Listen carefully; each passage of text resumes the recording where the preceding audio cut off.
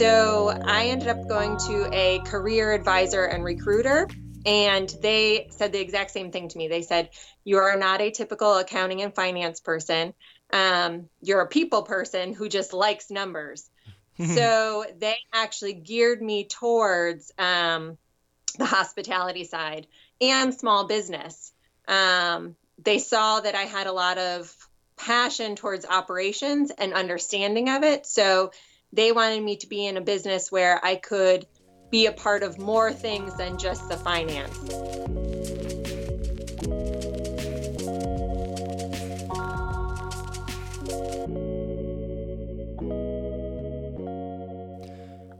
Hello, everyone, and welcome. You are listening to the Clarkson Ignite podcast, coming to you from the WTSC radio station in the Clarkson Student Center. Hello, everyone. I'm Matt. And I'm Nick. And this podcast, as always, is a bi-weekly podcast meant to connect individuals across Clarkson's diverse community and give you, our listeners, interesting and unique content. Ultimately, we want you to walk away from our episodes always learning something new and valuable, something that will inspire. This week, we talked to Stacy Oakley, class of 04. She took her combination of interpersonal skills and finance savvy to give her a successful career in the hospitality management world. She then translated those skills into becoming a bona fide craft beer scientist. I know I say this every week, but it was a phenomenal conversation. She had a lot to say about what made her unique and how she was able to find her way down to Florida. And she talks a lot about beer. And if you're ever interested in how beer works, I think you should give this episode a listen. So with that, time for listener mail.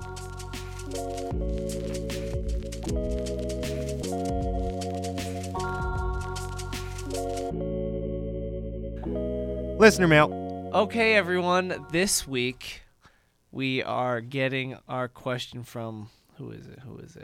Oh, we got it. It's from Evan Wetzel, freshman on the Clarkson Alpine ski team, actually. He asked us, why does a triangularly cut sandwich cut sandwich taste better than a cut down the middle square cut sandwich? I mean, I agree with the premise. A triangular cut sandwich definitely tastes better. I couldn't tell you why. I don't know whether it's more access to the cheesy goodness of the middle. Is it love? And you're just right off the bat saying that it is definitely a grilled cheese sandwich. 100% better. It's a grilled cheese sandwich too. That's what you just inferred. Yes. It is a grilled cheese sandwich. Okay. Who cuts what other sandwiches are cut triangularly? Peanut butter jelly. You cut peanut butter and jelly sandwiches triangularly? Yes, that is the mark of me loving myself. Okay, I don't agree with that premise. I think that there's two different ways you can take this tasting better situation. And it is, if it's cut in a triangle, it's made with love. Okay. And then the second way, let me cue the alien music. Ba-na-na-na. It is because aliens made triangles the best. Like, a triangle is nature's most perfect thing. Yeah, you know how like the pyramids and stuff like that? It's the strongest. Yeah, it's the strongest geometric shape. So it is the strongest flavored shape also, which makes so much sense. I have another reason. So going back to grilled cheese being the things cut in triangles, it's easier to dip. You know, like if you like to dip it in like tomato soup, that sort of thing. Mm-hmm. That's definitely more of a dippable sandwich. Okay. And that's why I think it's sacrilege to do it with peanut butter and jelly. Because what are you dipping peanut butter and jelly in? More peanut butter and jelly. That's disgusting. Right. That's basically it. That's all we got. Well, let us know what you think. Please email me. Please. And don't forget, if you have listener mail questions of your own, send them in to ignitepodcast@clarkson.edu. We check it once a month, so we'll eventually get it. All right. Thank you.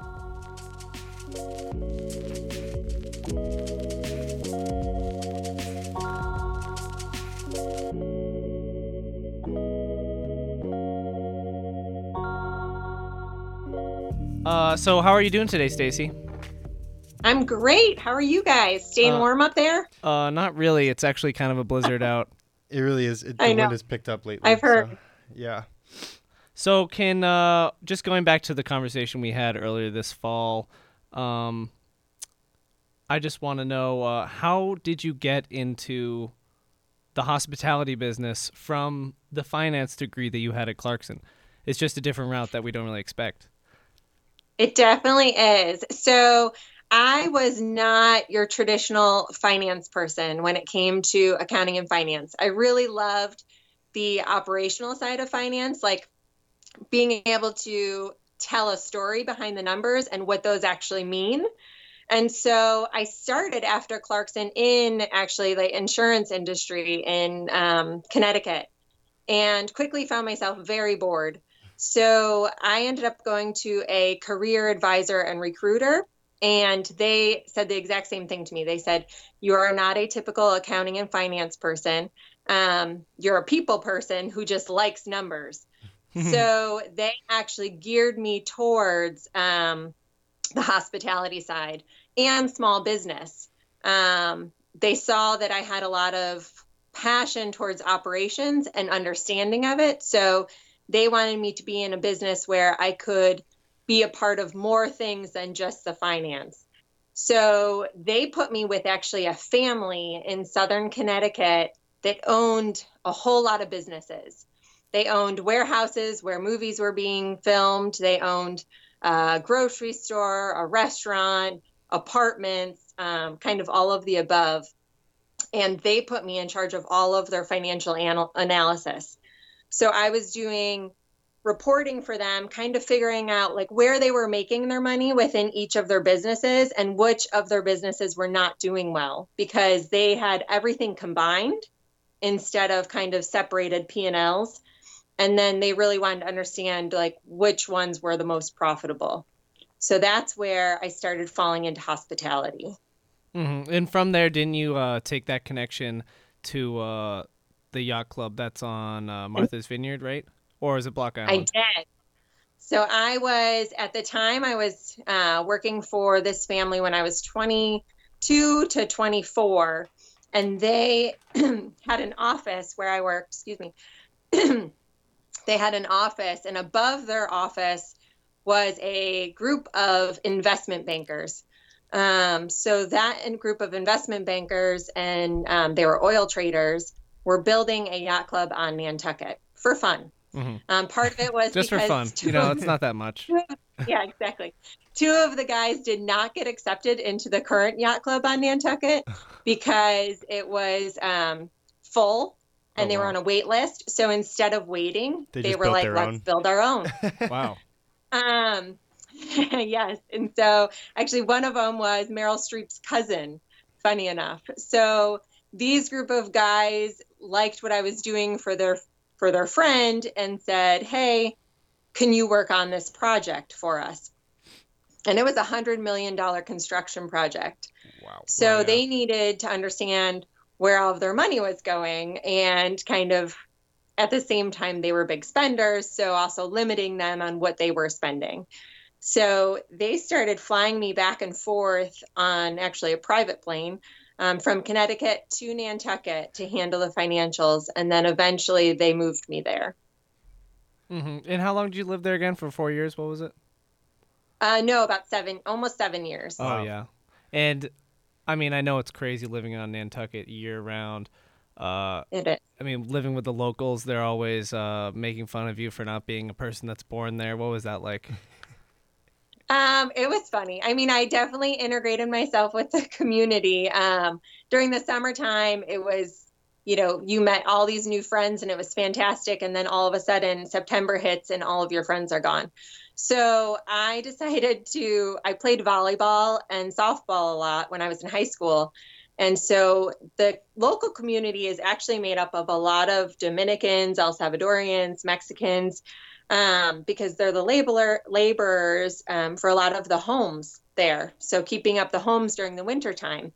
So I actually started playing on a volleyball league on Wednesday nights in the gym with the El Salvadorians, and I played softball with the Dominicans on Sundays. And then the local Nantucketers got to know me very well at the restaurants because I actually started bartending one night a week on the weekends for fun. Oh, that's awesome. Kind of got to integrate a lot more with the local people. That's cool. And what was it like kind of watching the yacht club go from an idea and a big pile of money into something that was legitimate? It was insane. Number one, just understanding the amount of permitting and funds that have to go into a construction project that large was all new to me, and the politics behind it. Nantucket, as you know, is a very small town. So when it came to something being built on the water, where there's eelgrass easements and all sorts of stuff with the docks being built, I mean, you can't imagine the amount of legal fees spent on a project like that. But it was amazing when it came together and when it was complete and eventually turned over to the members. I went from being on the construction project to actually the CFO of the yacht club. The members asked me to stay on, which is why I was there for so long. So it was a pretty cool project. Yeah, it sounds like it. Wow. And why did you decide to stop working there and move on?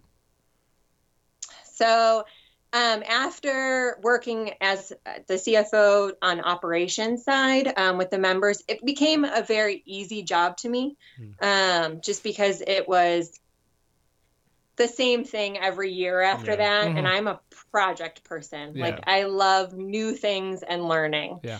So plus the weather. My husband and I met on Nantucket. He was a chef there. And we both kind of were getting sick of the cold and the winters there, because as much as Nantucket's beautiful, in the winter, you can imagine, just like where you guys are, it's very cold and windy and very difficult to get off the island. Yeah. So my brothers lived down in Florida. My husband had gone to college down here, and we wanted warm weather. So I was like, all right, time for a change. Let's go. So that's how I ended up down in Florida. Oh, wow. And how did you get the connection to the Florida brewery? I know you moved around a little bit. You actually worked at one of the Disney places for a little bit, and then you decided to move on to the brewery. How did you get there? So my resume, when I first moved down here, my resume was out on Career Builder. And so I was with a resort when I first moved down. I absolutely loved it. I was on the operational finance side of the resort. So I handled all of the financials for food and beverage, the golf, all of the amenity side, basically, of the resort. And then I worked with all of the directors, helping them understand their budgets and their forecasts every month. But my resume was still on Career Builder. I never had taken it down after I was hired. Oh, wow. And so I one day got this email from our current COO, Julie, and just saying, hey, we have this position. I'm just interested in your resume. Would you like to meet with me? And I wasn't actually looking for a job at the time. So I, of course, said, sure, I'm never going to turn down an opportunity to talk to somebody. And we just hit it off. I mean, I had no idea about manufacturing or brewing beer or anything, but it was just one of those things where I just felt, kind of a connection between her and I, and said, this could be a really great opportunity for me. Mm-hmm. And how much do you like the difference between hospitality to manufacturing? I know it's a big difference. Huge difference, but surprisingly, the beer industry is probably the most hospitable industry you could ever be in. If every business operated like a brewery operates, it would be an amazing world. And I say that just because of the collaboration between breweries is one of a kind. Yeah. Everybody in this business talks to each other, shares ideas. Nobody is worried about, are they going to steal this, or are they going to open up and take business away? It's really not. It's just such a friendly industry. So manufacturing, definitely different. Dealing with efficiencies on our bottling line and liquid loss in the brew house, but it's all numbers and they all tell a story. So you can kind of take finance to any division and understand it, or any kind of manufacturing to hospitality, and, every number has a story of its own. But business wise, it is still very much in the hospitality industry. What was the biggest learning curve for you switching over to manufacturing and in brewing? It was probably the difference between the level of education of the staff, actually. Okay. That was the hardest thing for me to adjust to. Because in manufacturing, you have a lot of line level employees that are uneducated and hourly, versus I was dealing before with directors, and prior to that, millionaires and hedge fund people. Yeah. So the language is definitely much different, and helping just employees who don't understand, because I also handle the HR side of things. So employees who don't necessarily understand the value of a 401k or health insurance, before I never had to deal with any of that kind of stuff. Here, it's definitely different. Even from a language perspective, we have a lot of employees who are primarily speak Spanish versus English.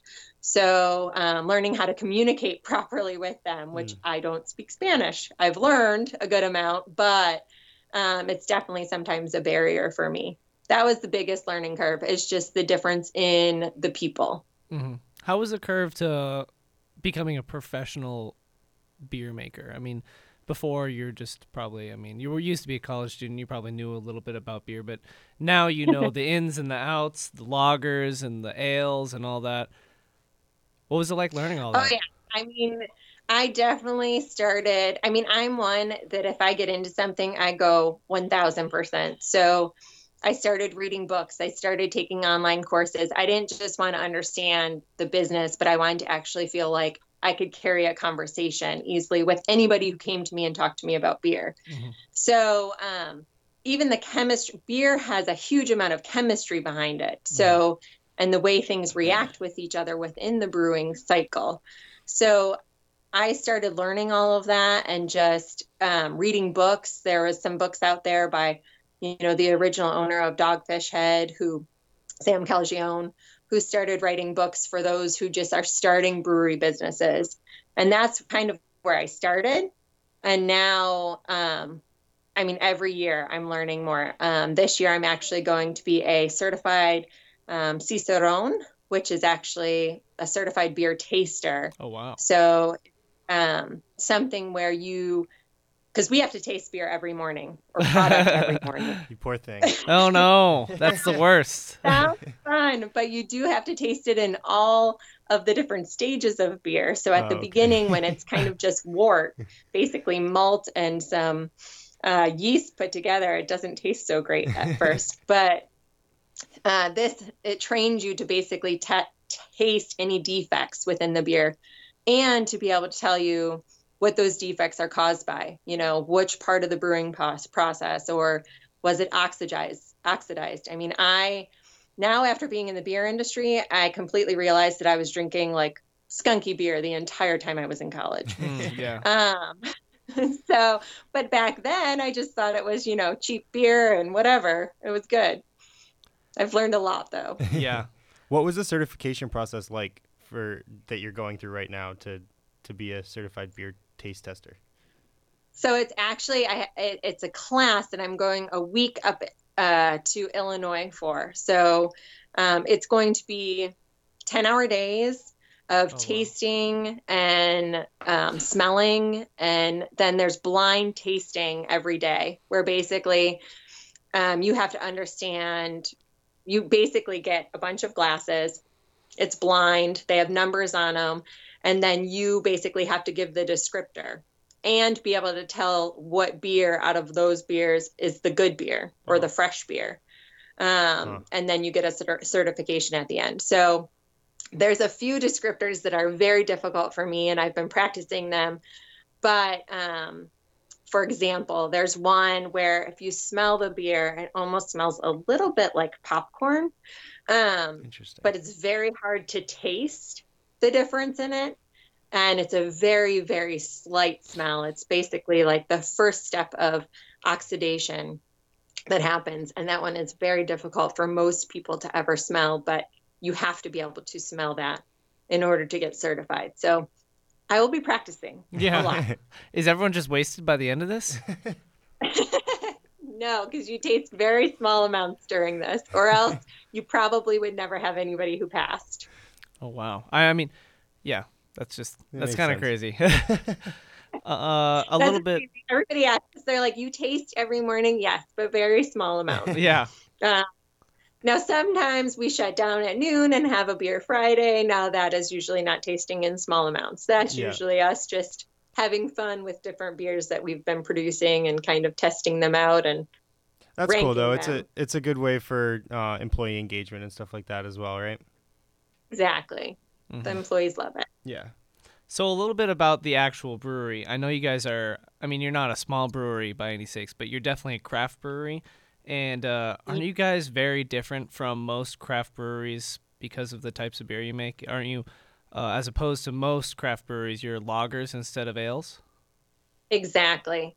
So our brewmaster, she actually studied in Germany for an entire year, and she is very strong on the lager side of beers, which means it's bottom fermenting beer versus top fermenting, which are what ales are.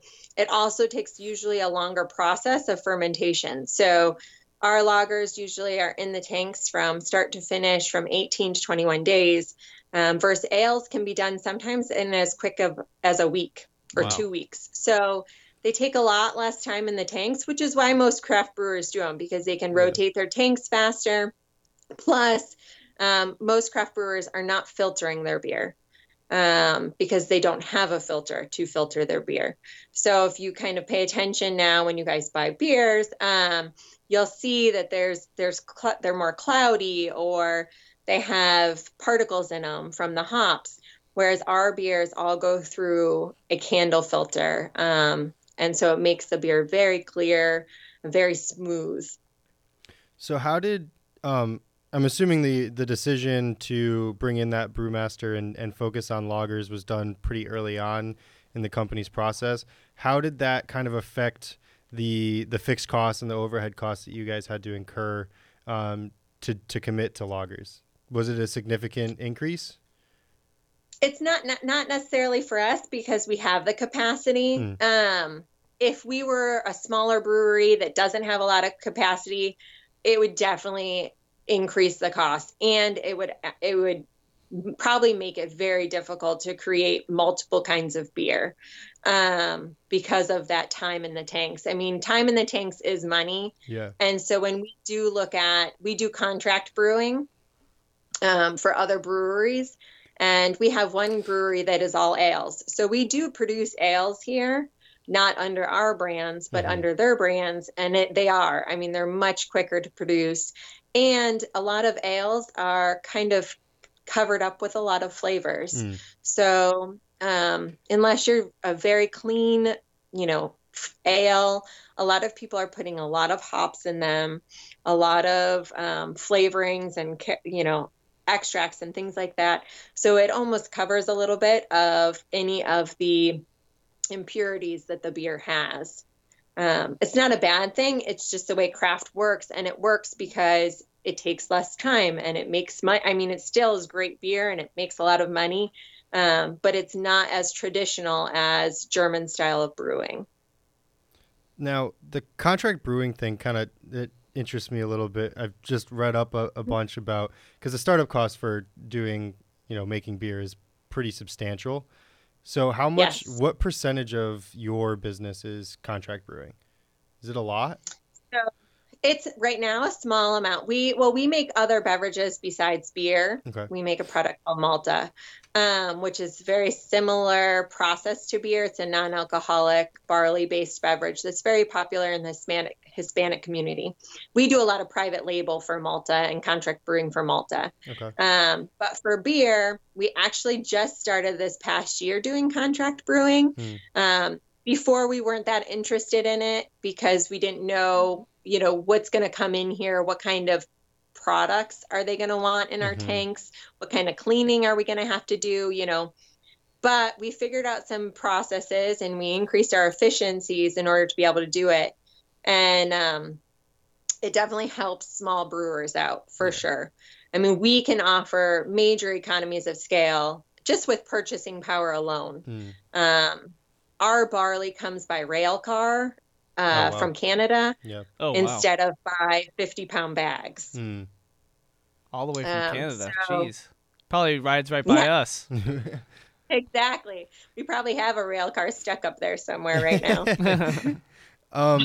So, what was I going to say? I got something. All right, go for it. All right, yeah.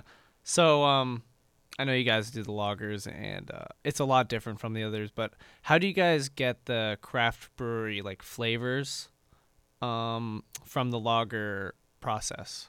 Because I know you guys have a bunch of different exotic flavors. Yes. So, I mean, basically what we're doing constantly is actually a lot of our employees have a lot to do with what we brew.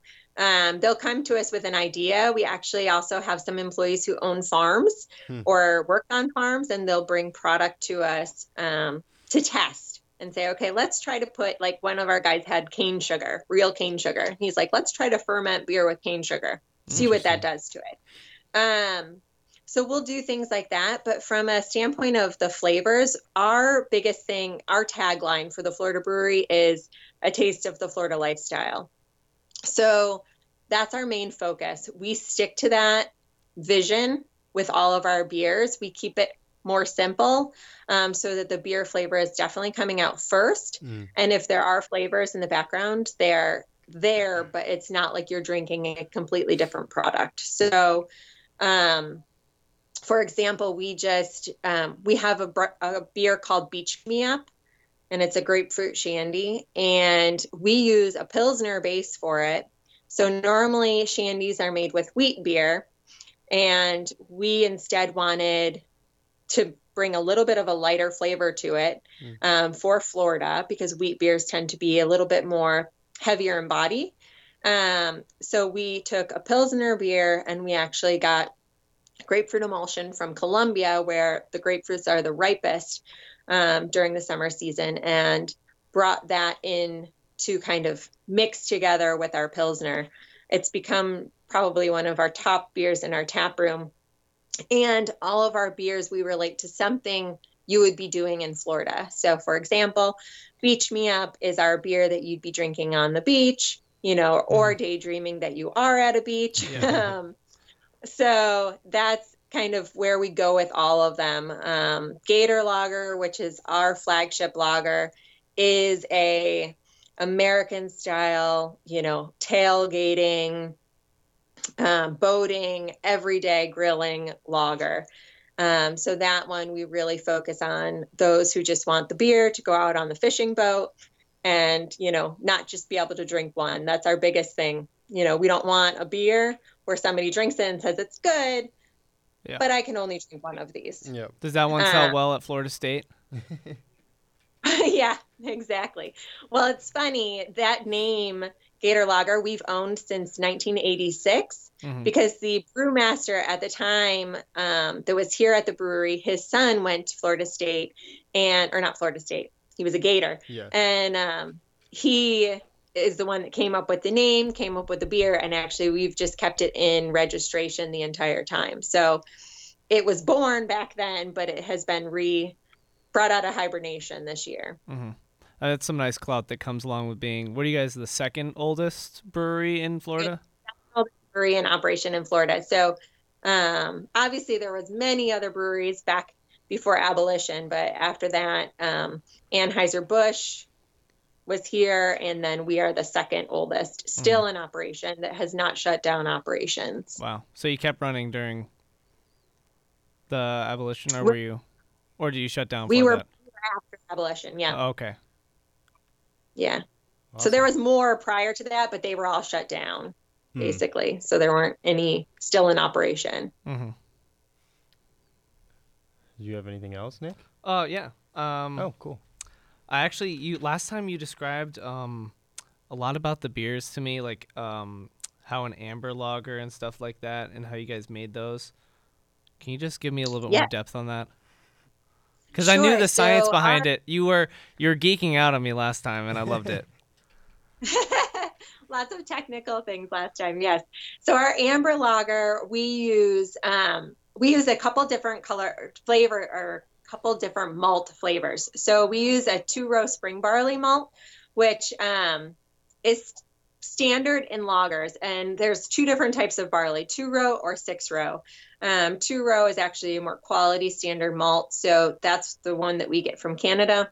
We also, in order to get that amber flavor, our amber lager is kind of the color of like a sunset in the evening in Florida. Mm-hmm. And to get that flavor and to get that color, we used a caramel malt to mix with our 2-row spring malt barley. And then after that, we add hops, and kind of our alcohol on that is 5.2%.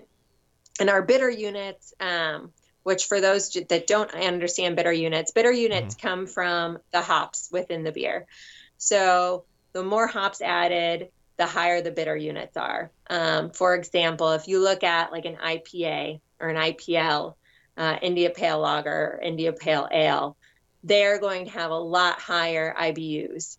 So if you're looking for a drinkable beer that you want more than one of, definitely look at the IBUs on the can. Most of them will have it labeled there. And a lot of people kind of get crazy with the hops. And so their IBUs are at like 80 or 90. And if you can drink a 6-pack of that, I'd be pretty proud. But most people can't. Most people want to drink an IPA or an IPL, like have one. Or now there's some people they call them like your all day IPAs. And when you look at those, they're going to be lower in bitter units. Our amber lager is very low. It's at 24, which means it's definitely a more malt forward lager versus a hoppy beer. If you tend to go from 35 or below, you're going to have probably higher drinkability and a higher flavor of malt versus hops in your beer. So that's kind of what we geared with our amber lager. Definitely drinkability was one of our main focuses for all of our beers. Mm-hmm. Wow.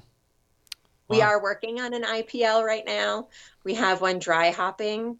Dry hopping is basically when after you do hops within the brewing cycle of beer, you'll add additions of hops into the tanks to actually, they're basically like it's dry. You're putting in a big basket full of hops that kind of sit in there. It's almost like when you steep tea. Okay. You know, in one of those little tea, what are they called? Strainers. The little. You guys know what I'm talking about? Yeah, no, I have one. It's a sloth, actually. So hops are done the same way. We actually had some custom made baskets for us because our tanks are so large. So we had these baskets made that carried 200 pounds of hops for us to be able to do dry hopping in the tanks. Oh, wow. Yeah. It smells fantastic when we're doing it, too. It's like you can smell hops for the entire block. It's great. Crazy. All right. Yeah. That's all the questions I had for right now. Yeah. Other than maybe, Stacy, what's your future in the beer industry as a beerentologist? So it's interesting. We are actually working on our distribution within Florida for 3 of our flagship beers right now. So actually, I've been doing a lot on the sales side of our of beer. So I'm meeting with distributors, understanding the language for retailers and for distribution, which is definitely new to me. So in order to learn that, I've actually been partnering up with some of the best people in the state by asking people, you know, who are the best, and then setting up lunches with them and just talking with them to pick their brain. And it's been fantastic because people are super happy to share their knowledge. So that's kind of been my new focus this year. Well, awesome. And the distribution for the beer industry is interesting, right? So it's bottled. Do you guys bottle in-house and then send to a distributor? Is that how it works? Yes. So most states still have a 3-tier distribution system, which means you have to have a distributor and you can't sell direct to a retailer. So it's very complicated because you could go to a grocery store chain and get them to love the beer, but you can never sell direct to them. So once you go to that chain, then you need to go to the distributor and say, okay, I have chain authorization to get into this grocery store. Will you carry my beer? Oh, and they can easily say no. yeah. I have no interest. That's crazy. Luckily, the distributors I've met with so far all have strong interest in carrying our beer and are picking it up. So That's good. that's been good news for us. Awesome. Well, I'm sure you Yeah. probably never expected to learn as much about beer as you do now. It was definitely a pleasure for us to hear a little bit about it. All right, Stacy, thank you very much. Awesome. Thanks, guys. It was great talking to you. Have a Great great to talk day. to you as well.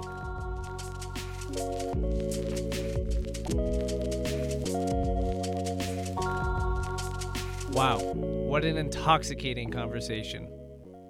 Get it? All right, everyone. That is all we have for this week. We hope you enjoyed the conversation. And until next time, I'm Matt. And I am Nick. Smell you later.